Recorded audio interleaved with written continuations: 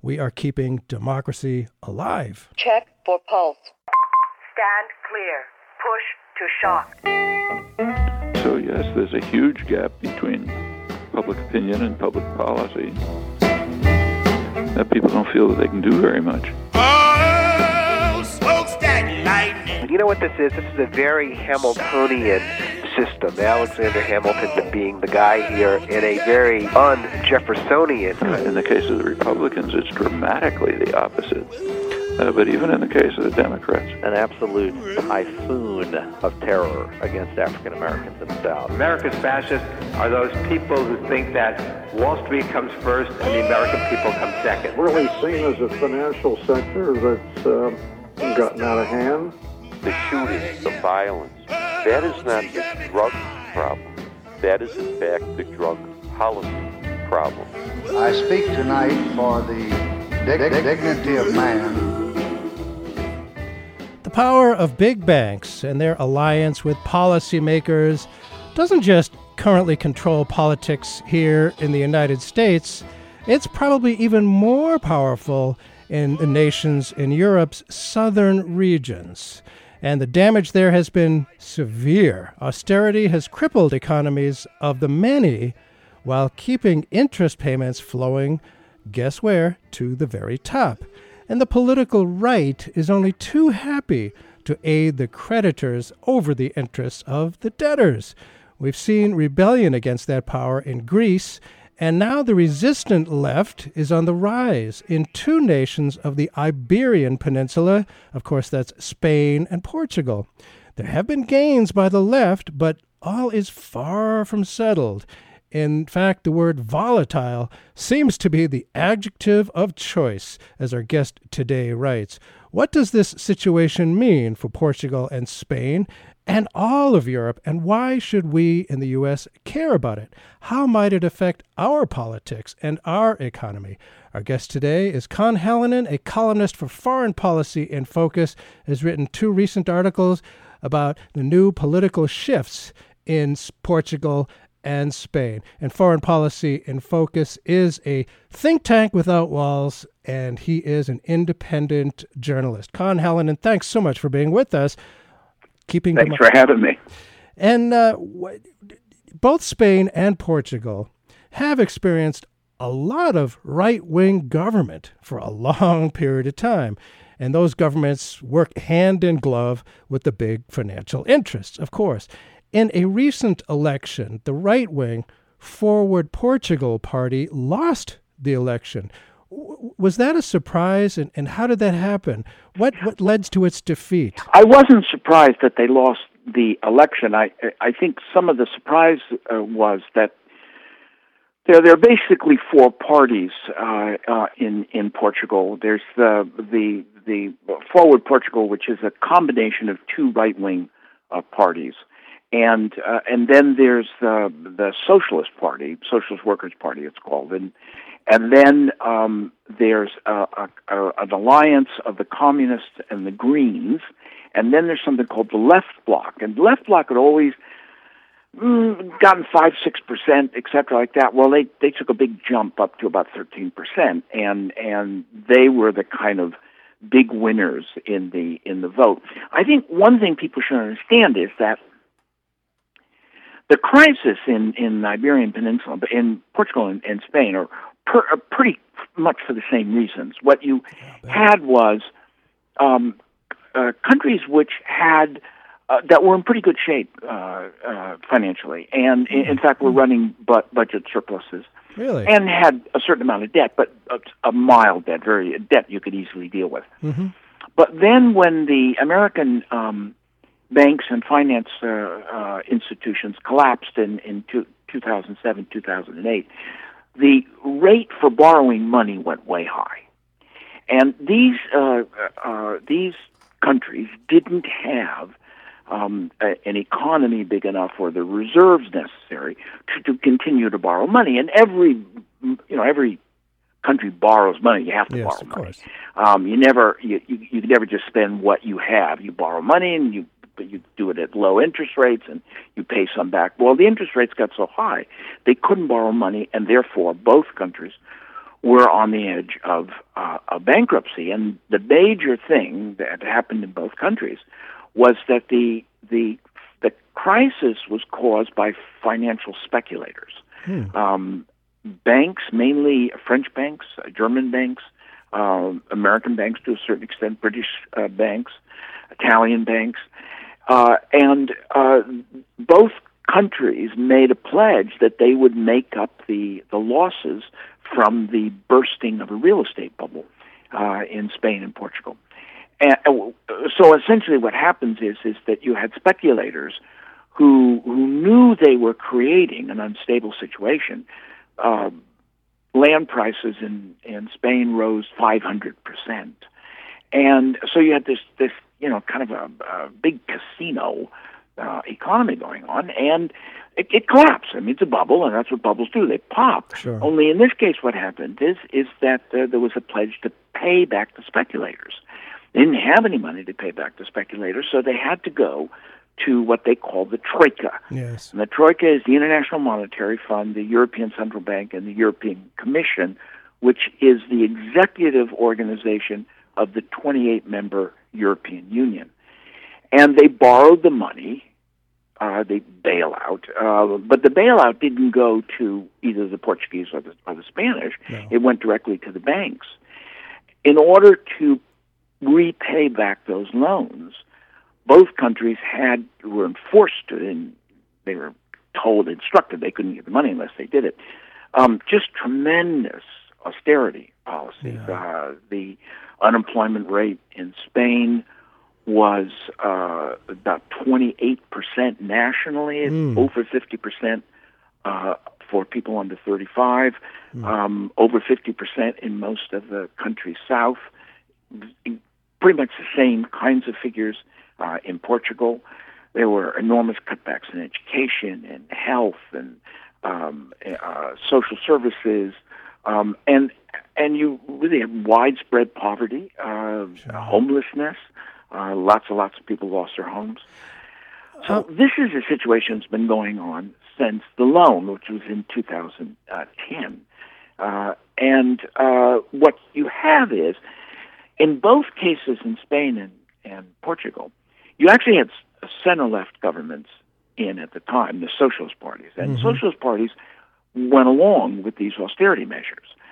And the result, of course, is that people got very angry at the socialists, with very good reason, I think. Yeah. These policies don't work. They don't really lift economies out of the doldrums. We watched this in Latin America during the late 1980s and 1990s, when they applied the same kind of formula to Latin America, and it was a complete disaster. I mean, every single economy in Latin America crashed, and they came back when they got rid of the austerity and started doing pump priming and essentially Keynesian economics, where you stimulate the economy and get money into the pockets of citizens who then spend it.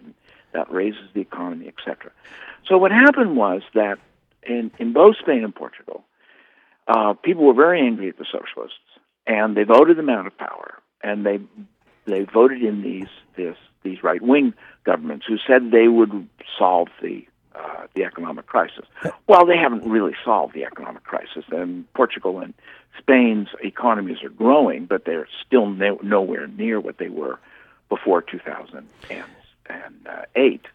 And the growth is very uneven. Spain's example, Spain grew something like 3.5% this year, and they're projected to grow about 2.7% next year. But there still is a national unemployment rate of around 27%, and again, much higher among youth and in rural areas. So what you really have here is people have had now almost 5 years of austerity, and they're fed up. Yeah. They've just had it. And how did not making a difference? That is, the growth here is kind of like paper growth. I mean, it's really smoke and mirrors. Well, how did so? if I got this right, I just wanted to make sure, there was that financial meltdown that we experienced here in the United States. We started it.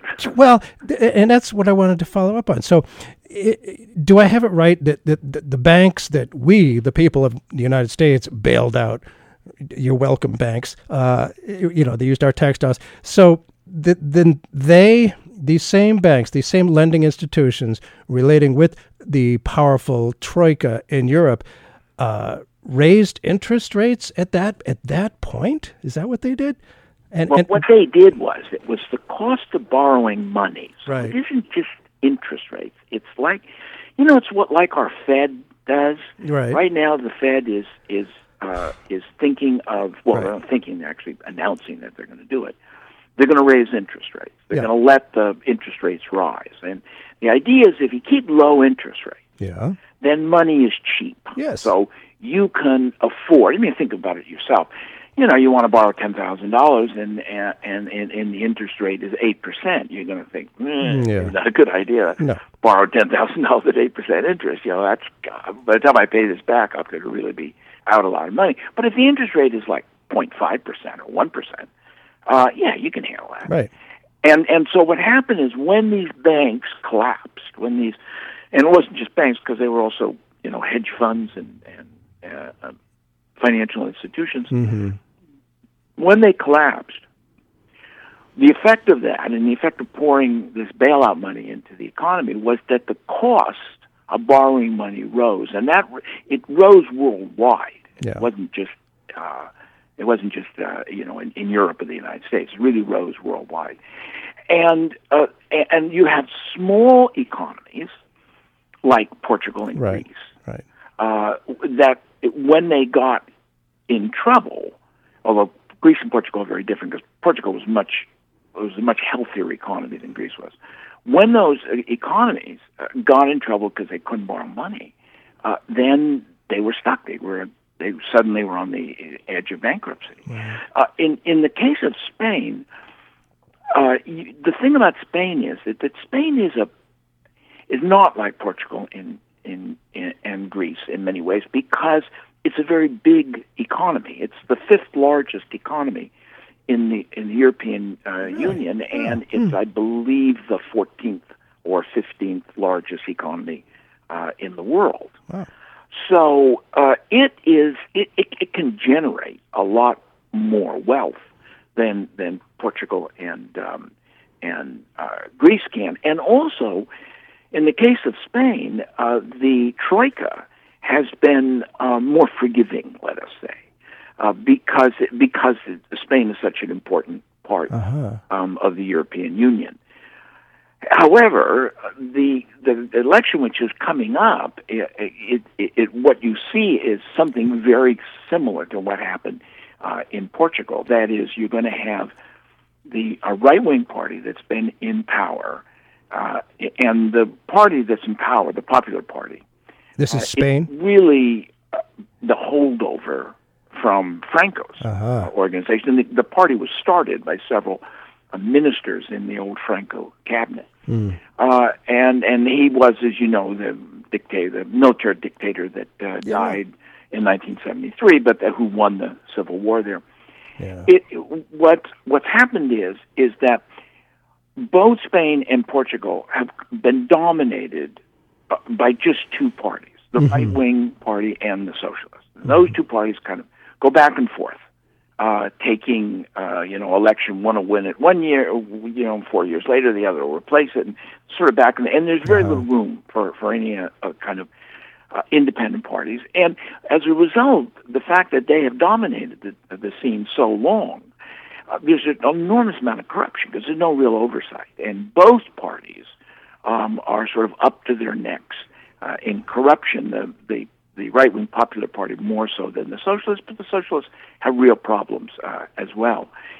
Now what you've got suddenly is this kind of atomization. The two-party system no longer exists in Portugal. Now you have a three-party coalition of the center-left, and the old right-wing party, the coalition, the two right-wing parties have made up forward Portugal, are out of power. I think you're going to see something very similar in Spain. That is, I think you'll see the current ruling party, People's Party, which is the Popular Party, they got 44% in the last election, and they have an absolute majority in the Spanish Parliament. I think what you're going to see is they're going to drop down to, I don't know, maybe 27, 28%, something like that. They'll still get the most votes of any single party. But the other three parties are pretty much running neck and neck, and all of them are running over 15%. So you're going to have a similar kind of thing where you no longer, the two-party system is essentially dead in Spain as it is in Portugal. And now you're going to have to talk about coalition governments or minority governments. There is a difference people should know between Portugal and Spain in this sense. One of the four parties in Spain is called the Citizens' Party. It's a center-right party. So in Portugal, you had a right-wing party, a center-left party, a left party, and a left party. So the center-left and the two left parties got together and form a government. That's going to be trickier in Spain. The Citizens' Party is a center-right party. Their policies do not differ very greatly from the ruling right-wing parties, the Popular Party's policies, except that they're focused on anti-corruption. Now, would they go into a coalition with the right? They might. They're a little worried about doing that because they watched what happened when the Liberal Party in Britain went into a coalition with the Conservatives. The next time there was an election, the Liberal Party essentially got wiped out. Right. So they're a little wary about doing that. And Spain, being a complex country, there's this constant boiling pot of independence for Catalonia. Right. Yeah, I wanted to ask about that, how that factors into it. Yeah, well, it's Catalonia is the richest province in Spain. It makes up about 15% of the country's population, but 22% of its gross domestic product. I mean, this is where you have a lot of industry, you have a lot of trade. It's a very dynamic, economically dynamic section of Spain, by far the most dynamic. And a lot of Catalonians have never accepted the rule of Madrid. I know people remember their history. Catalonia used to be an independent country. It was conquered by a combined French and Spanish army in the 1714 War of the Spanish Succession. And a lot of Catalonians have never come to terms with the rule by Madrid. Right. And of course, Catalonia was the center of the resistance in the Spanish Civil War. Yes. And so there's this underlying resentment that's been going on for a long time. And then it's coupled with the fact that, there are people in Catalonia who say, why are we paying the bills for, the rest of Spain? Yeah. We want our own, we have our own language, we have our own culture, we want our own country, and we were never a natural part of Spain. This is really complex. They had an election in May, right. And a referendum, right. on independence, whether Catalonia should be independent, right. And the pro-independence people, and they themselves, the pro-independence people, are split between two major parties. One is a very left party, the other is a center-right party. They got 47.7% of the vote. Wow. And they overwhelmingly control the local, regional Catalonian parliament. Now, the people who are fighting for autonomy or a separation, they say it's a great victory. Madrid says it wasn't 50%, so it's not a great victory. You don't even have a majority in Catalonia. The parties, the Podemos, which is ask about that, yeah. party that came out of the 2011 demonstrations against austerity, and the Occupy Washington was, or Wall Street was a direct, copy, essentially, of these massive rallies in all of the major cities in Spain to resist austerity. What came out of that was Podemos. So it's very much a grassroots party, very different than Syriza was in Greece. Syriza actually means Unified Party of the Left. That's what the letters stand for. But Podemos is a real grassroots party, and doesn't it mean something like always been opposed to autonomy, or not so much autonomy, but independence for Catalonia. But their position is that that's up to the Catalans. That's a decision that they have to make. Yes, it should be, sure. But they're opposed to it because they don't want to lose the money. See Spain lose its major economic engine. Sure. So they didn't do very well in the election in Catalonia. It's very hard to say what's going to happen in this election. Most of the major cities now in Spain, Barcelona, Madrid, Zaragoza, Cadiz, a couple of other ones, major cities. These are dominated. Podemos-backed mayors run these towns now.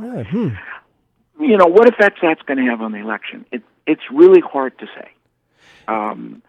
Everybody's expecting Podemos to do badly. Oh, really? I'm not so convinced. Interesting. Well, I think that, and even if they do as badly as people are suggesting, they're still going to elect something like 50 representatives to the parliament. And how many people are in the parliament altogether? 350. Well, that's a substantial amount. It is. It's a substantial amount. Yeah, it is. And if you add up what the socialists would get, it wouldn't make up a majority, but it would be a very, very big bloc, and that's why the Citizen Party is kind of the kingmaker here.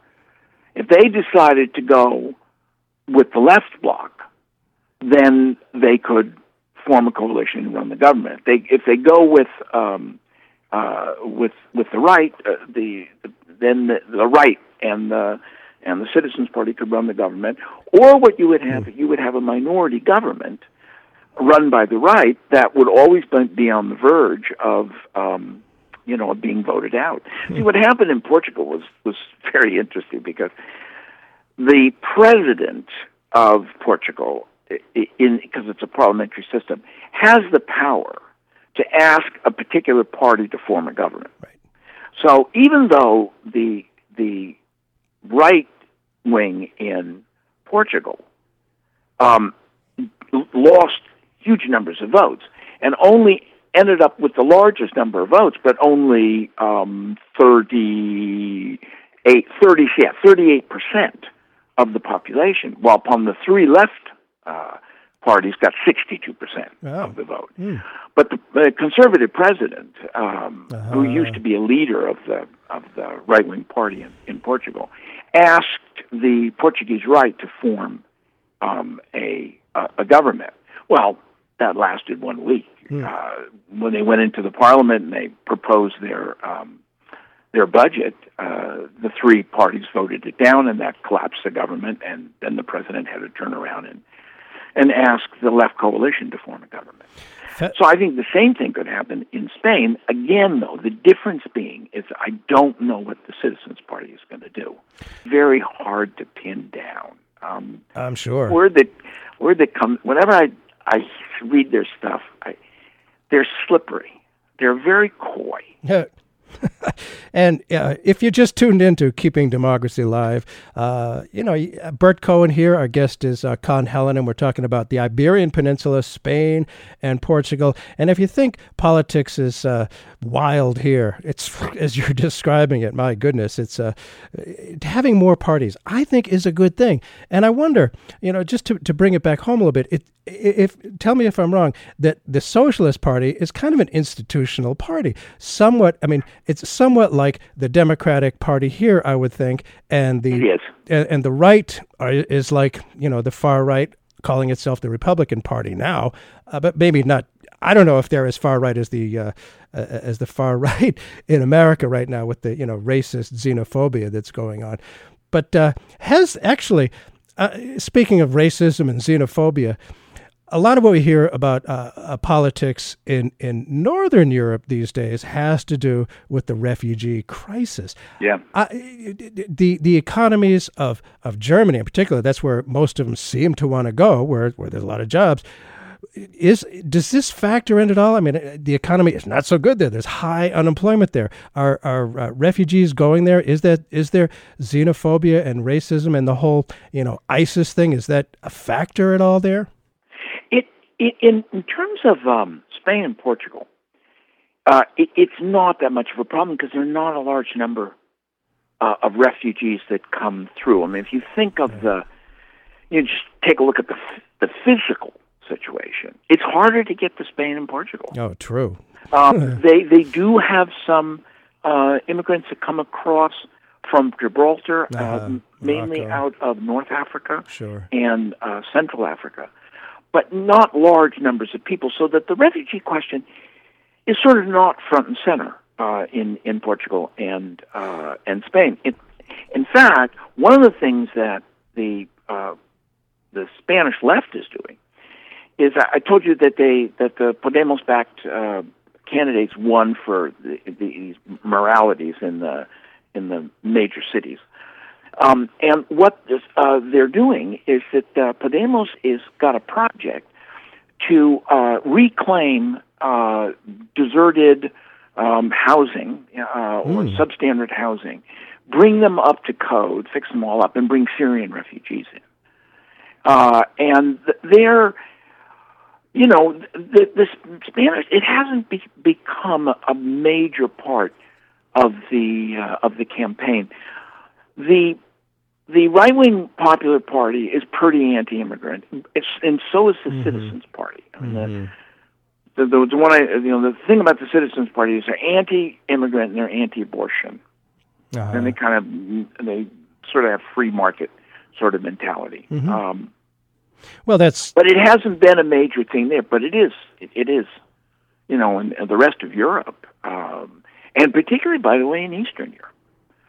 Well, it's the strength of religion. I know Spain is certainly a Catholic country. I don't know if Portugal is, and it is. Yeah, that's been a powerful factor. In fact, that was a factor during the Spanish Civil War, 36 to 39. Exactly. And in the case of both the Spanish and the Portuguese Catholic Church, they very much threw themselves into alliance in Spain. It was with Francisco Franco. Yes. In Portugal, is with the Salazar regime. And so a lot of people, even though 95% of the people or something like that in both countries are Catholic, most of them don't have a very high opinion of the church and see the church as basically the ruling class. They don't go to church. They don't give a lot of money, although they consider themselves Catholic. Mm-hmm. So, what effect? I don't think the immigrant issue will have a major effect on this. I think the thing that will have the most effect on this is the position of the Popular Party in Spain is that the economy is growing. Mm-hmm. Stay the course. Mm-hmm, mm-hmm. And the position of the other parties are, particularly the Socialist Workers' Party and Podemos, is we still have an official unemployment rate of 27%. It's the highest outside of Greece. You've had this enormous growth wealth disparity over the past 4 years. And you've got a situation where huge numbers of young people have left the country in both Portugal and in Spain. In Portugal, which only has a population of 12 million, over 500,000 young people have emigrated. Wow. And, if you think about what that means demographically down the line, it means that there's the people who emigrated, people have the money. Yeah. So they're mainly educated. And the people who are going to contribute to the economy, yeah. Vacuum of educated young people for the next generation. That does not have a good are young people on your economy. Well, yeah, that's huge. I mean, 500,000 out of 12 million, that is huge. And these people are the most productive in the economy, at least potentially. Exactly. Are they trending toward Podemos, or are they young people in particular? I mean, here, young people are... The young people tend to vote left. And that certainly is true of Podemos. I mean, if you take a look at their rallies, their leadership... they're all in their 20s and 30s. Wow.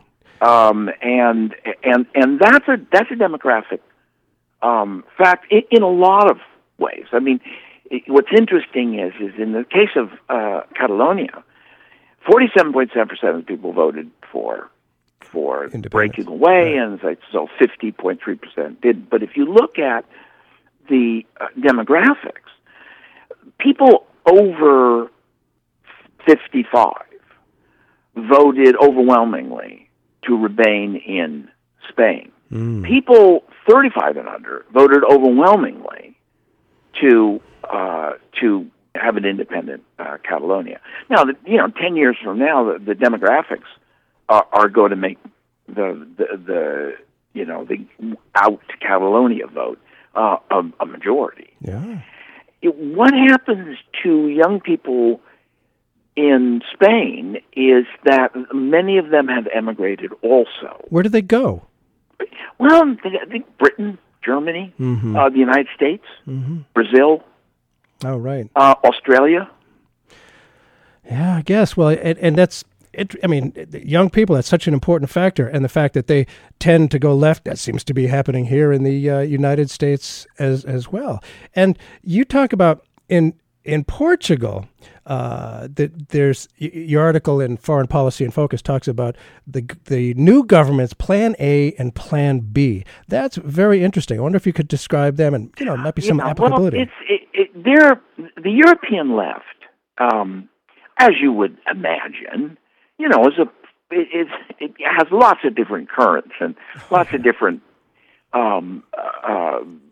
programs and positions and all that kind of thing, but. The central program, and a couple of years ago, the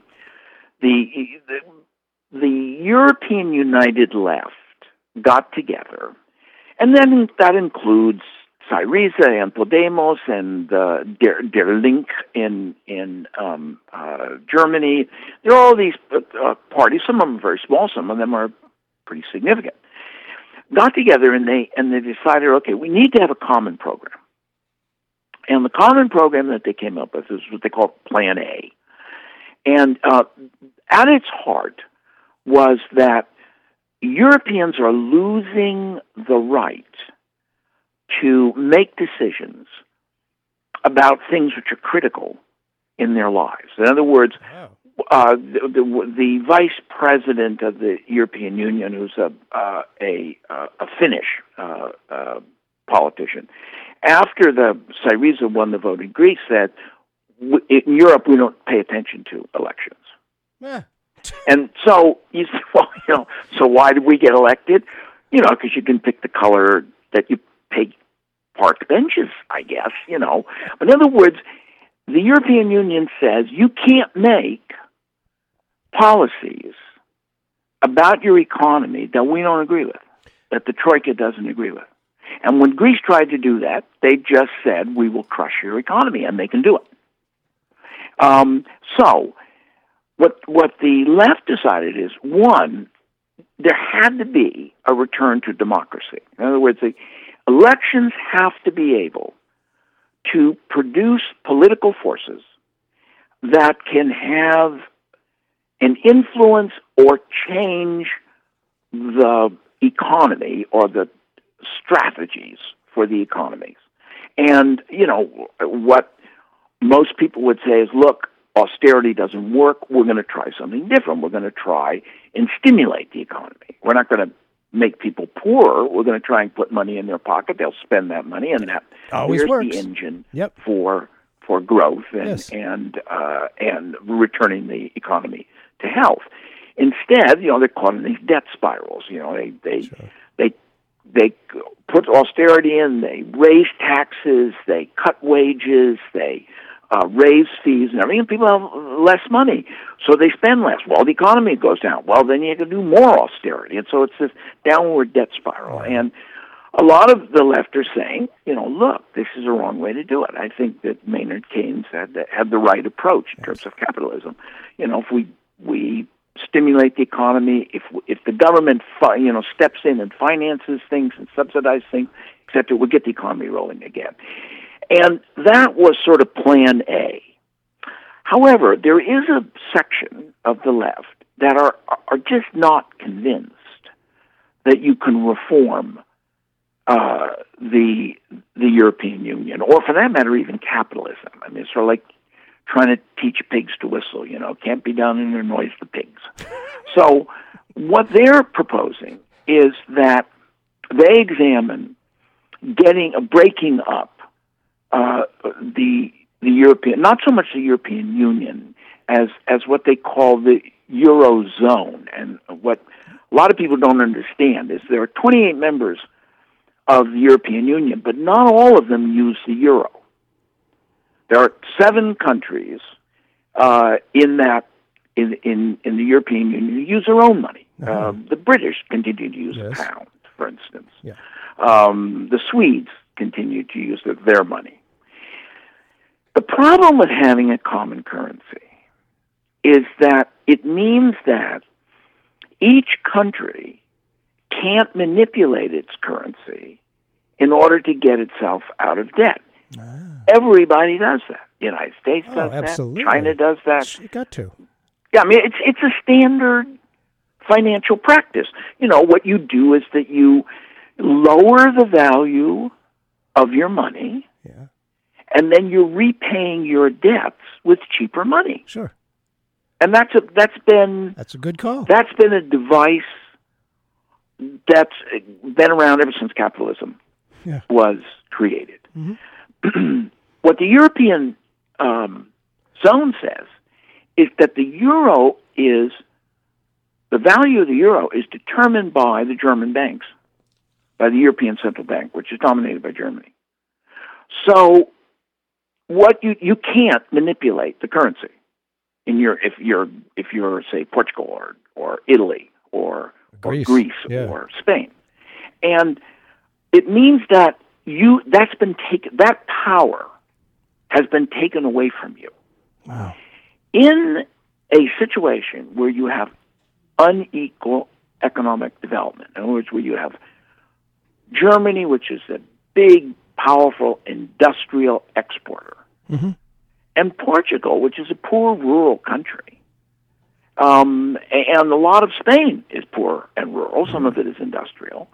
Where you have Greece, which is generally poor and rural, you can't keep up with the likes of Germany and Britain, or the Netherlands, or even Sweden.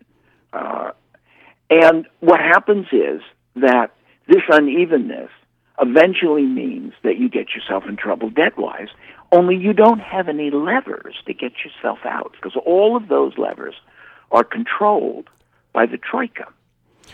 Right. And Plan B says that's what we have to look at. We have to see. I haven't made a firm set yet, but basically they're saying the European Union should not exist, or the European zone should not exist, and they have different positions on that. There's no unified program here.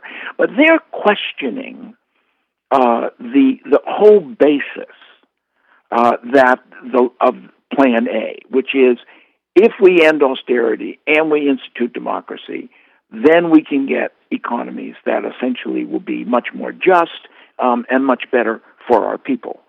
Their Plan B is saying, not sure that's going to happen. We need to think bigger. Now, neither Plan A or Plan B are seen as counter to one another. What happened was, I'll give you an example of what it is in the real world. When Syriza won the last election, they resisted what the Troika was going to do. They said, we want to end the austerity. We want to. That's how they got elected. Standing up to that. We want to cut taxes on consumers and all this kind of stuff. And the European Union says, no, you can't do that, because if you do that, we'll just smash your banks up and destroy your economy, and you won't be able to import medicine, and you will be, you won't even be a third world country. You'll be like the Middle Paleolithic. So Syriza backed away from that.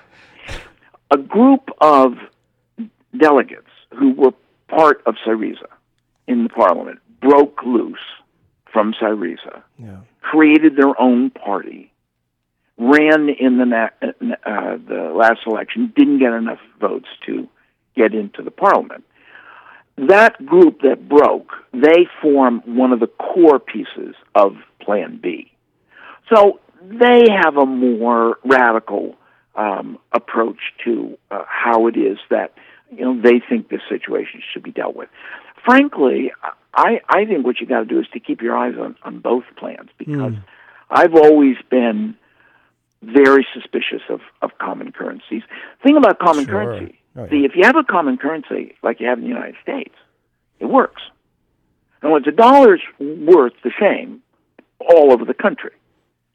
And California, which has the 8th largest economy in the world, California ends up paying bills for Mississippi and Georgia and Louisiana. And New York does the same. Again, big, powerful economic engine. I don't think there's anything the matter with that. To me, if someone doesn't have a lot of money, they're part of your country, you help them out. And the advantage that you get from that is that you have a big common market. Everybody, can exchange money. A dollar's worth a dollar in Georgia. It's worth a dollar in California. It's worth a dollar in Texas. It'll go a little further in Georgia than it will in California, but nevertheless, that's the kind of common currency that we're talking about. What they've done with the euro is that you have a common currency, but you don't have, there's no political format that exists within. So you have a common currency, but every country's on its own. Wow. So if a country gets in trouble, it can't call on other countries to come help them. And you don't have a currency that will do that. So it just doesn't work. I mean, the common currency can work, but only in a situation where you have common political goals and common political structures. That was never done in Europe. So, maybe Plan B people are right on that question. I think at this point, what the left needs to do in Europe is that when they get into power, the way they are in Greece and Portugal, is that they have to produce relief for people. They have to make so hard to do, though. And they can do that without turning over the apple cart. If they can make people's lives a little easier, then I think people start saying, "Well, look, the left is going to make my life easier. They're not corrupt. Right. They're straightforward, and things are a little easier. We'll vote for them." And that way you entrench a left force that can begin to then turn around and challenge the central principles of the European Union. See, that's why Spain is so important. The European Union can dismiss Portugal and It won't be bothered because their economies are so small. Uh-huh. It's little tiny. I think it's like 1%. So Portugal and Greece, of the gross domestic product of the European Union. Yeah, the big powers don't care. But Spain is 5%. And that's different. So if you have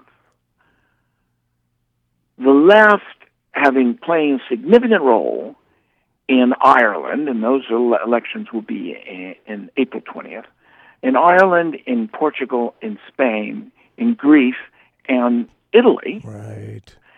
But then you see, I think what you're doing is you're beginning to form a bloc here, which doesn't match Germany or France or Britain, right?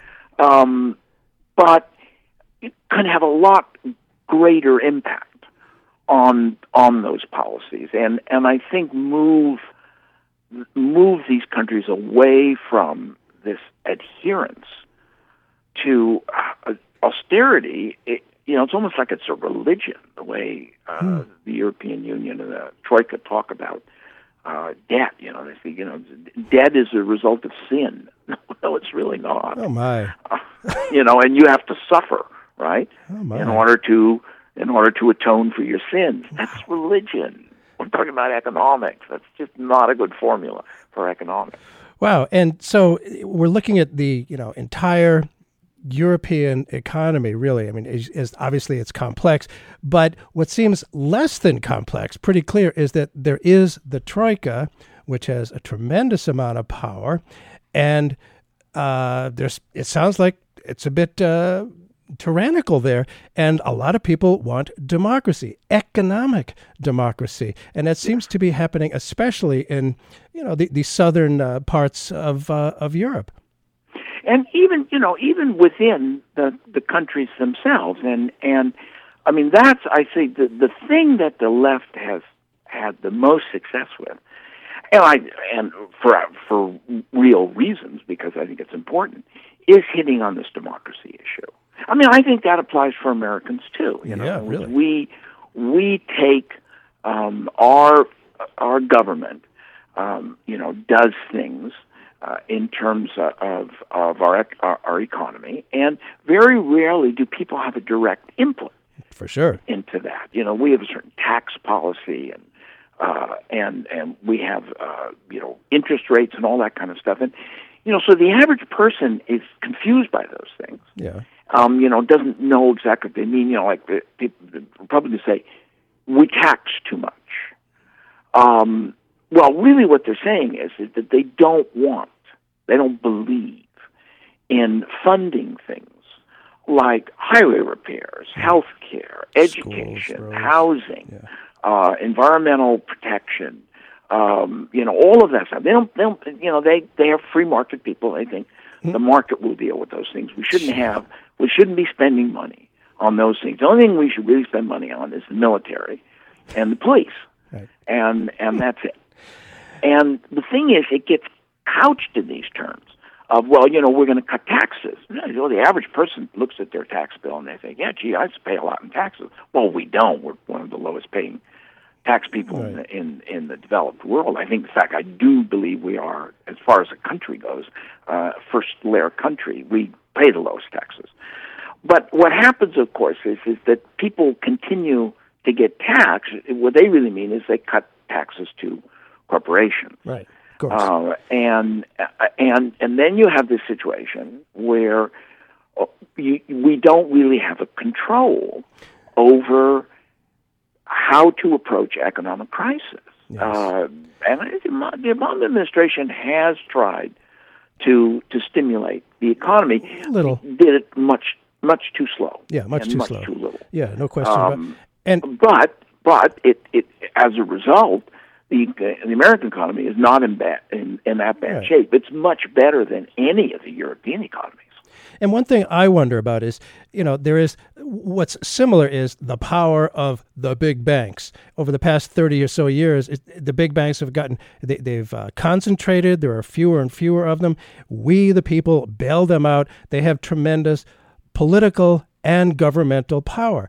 One difference I'm sensing, tell me if this is right, Con, that we in the United States have accepted our powerlessness. The lack of democracy over our economy, people just accept that. My sense is in Europe, they don't accept powerlessness quite so much. They think that they can actually make a difference. Is that correct, do you think? I would agree with that.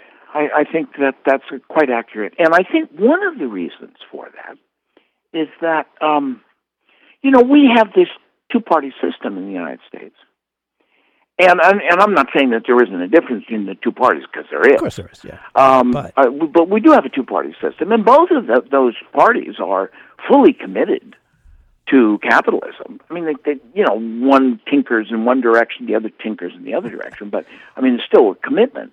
In Europe, you have a much more diverse political fabric, so that you have parties that are big parties, are significant parties, that get elected to parliaments, and who challenge a lot of very fundamental thinking about the nature of capitalism, how it functions, et cetera. I mean, a perfect example of this is, after the Second World War, the United States and Britain and France were terribly worried about what was going to happen in Europe, because the most effective resistance movements in the West were run by the communist parties, right. Italy and France and Belgium and the Netherlands and Greece, etc. And they were worried that the communists were going to take power, and in a couple of places they came pretty close to. Mm-hmm. So what they did is they brought in the Marshall Plan. And the Marshall Plan essentially was the application of Keynesian economics and social democracy. Yep. I mean, that's where all of those countries got, national health. And it was because they were running scared. And so these social democratic parties came in and basically produced social democracy, and it was very effective.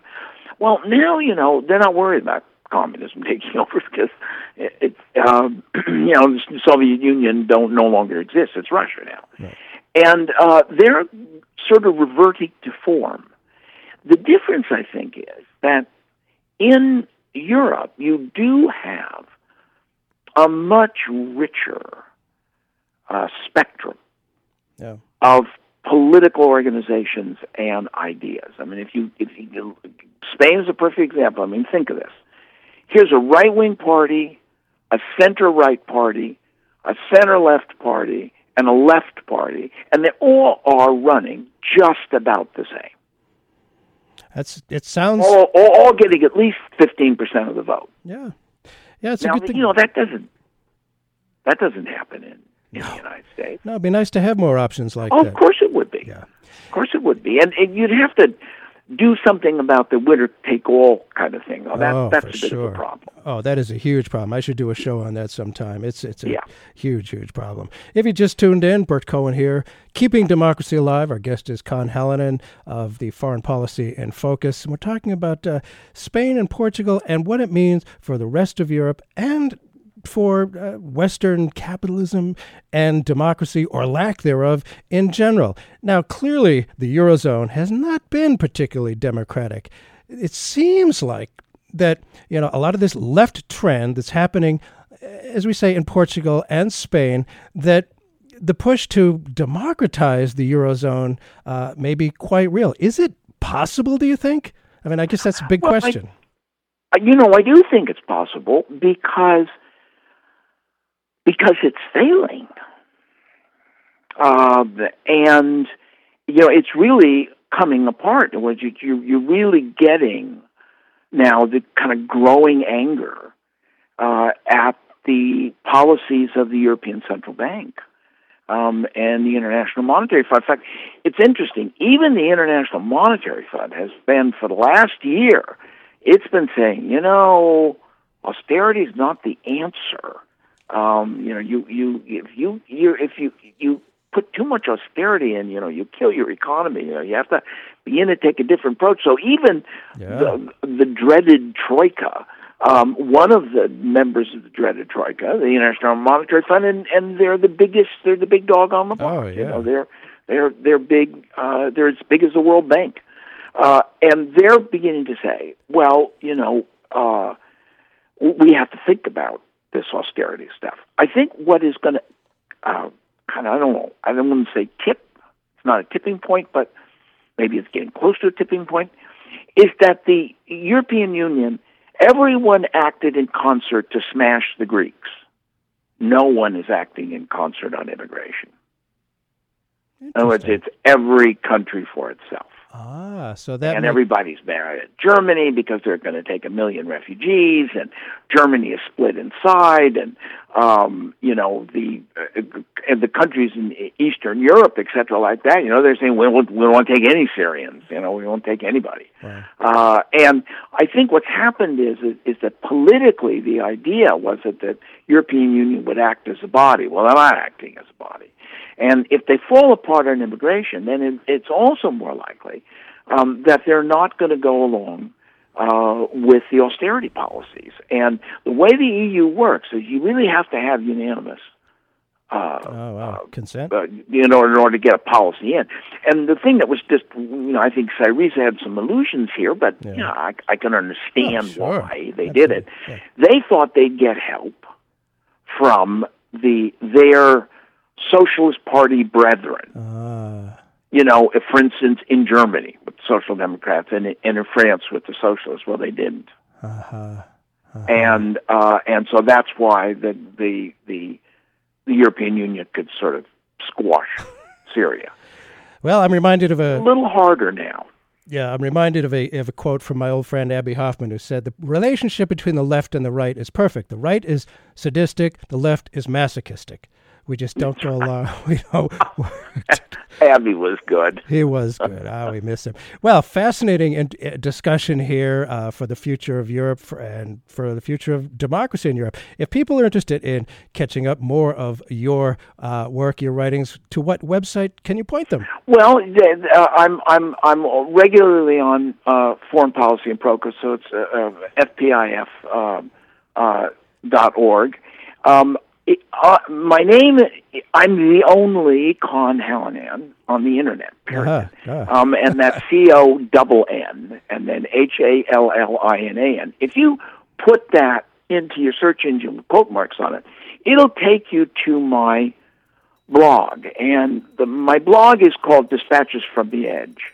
Or you could put Dispatches from the Edge, and it'll take you there. And then what I have there is I have something like 370 columns, because I've been doing this for a long time. Mm-hmm. And they're all broken up by area, Europe, Africa, Asia, Latin America, etc. And any particular area that you're interested in, then you can you take a look at what I've written, and they're all dated, so you can see what's in things. I'm working. What I've just finished, the one you talked about, which was on the Spanish elections, and I'm going to do a short column after the elections, which is December. They'll happen on the 20th, so I'll do a report on that. But what I'm working on now is every year I have a file in which I collect bizarre things, and then I give awards. Oh, fun! Well, and so every year I hand out the Bo Peep Award, the Frankenstein Award, the Golden Lemon Award. Well, we'll talk to you again. We got to run. Thank you. Very informative. Thank you so much, Con Hallinan. Con Modesto, con el comandante Carlos, no hay miliciano con miedo. Venga, jaleo, jaleo, suena una ametralladora y Franco se va a paseo, y Franco se va a paseo.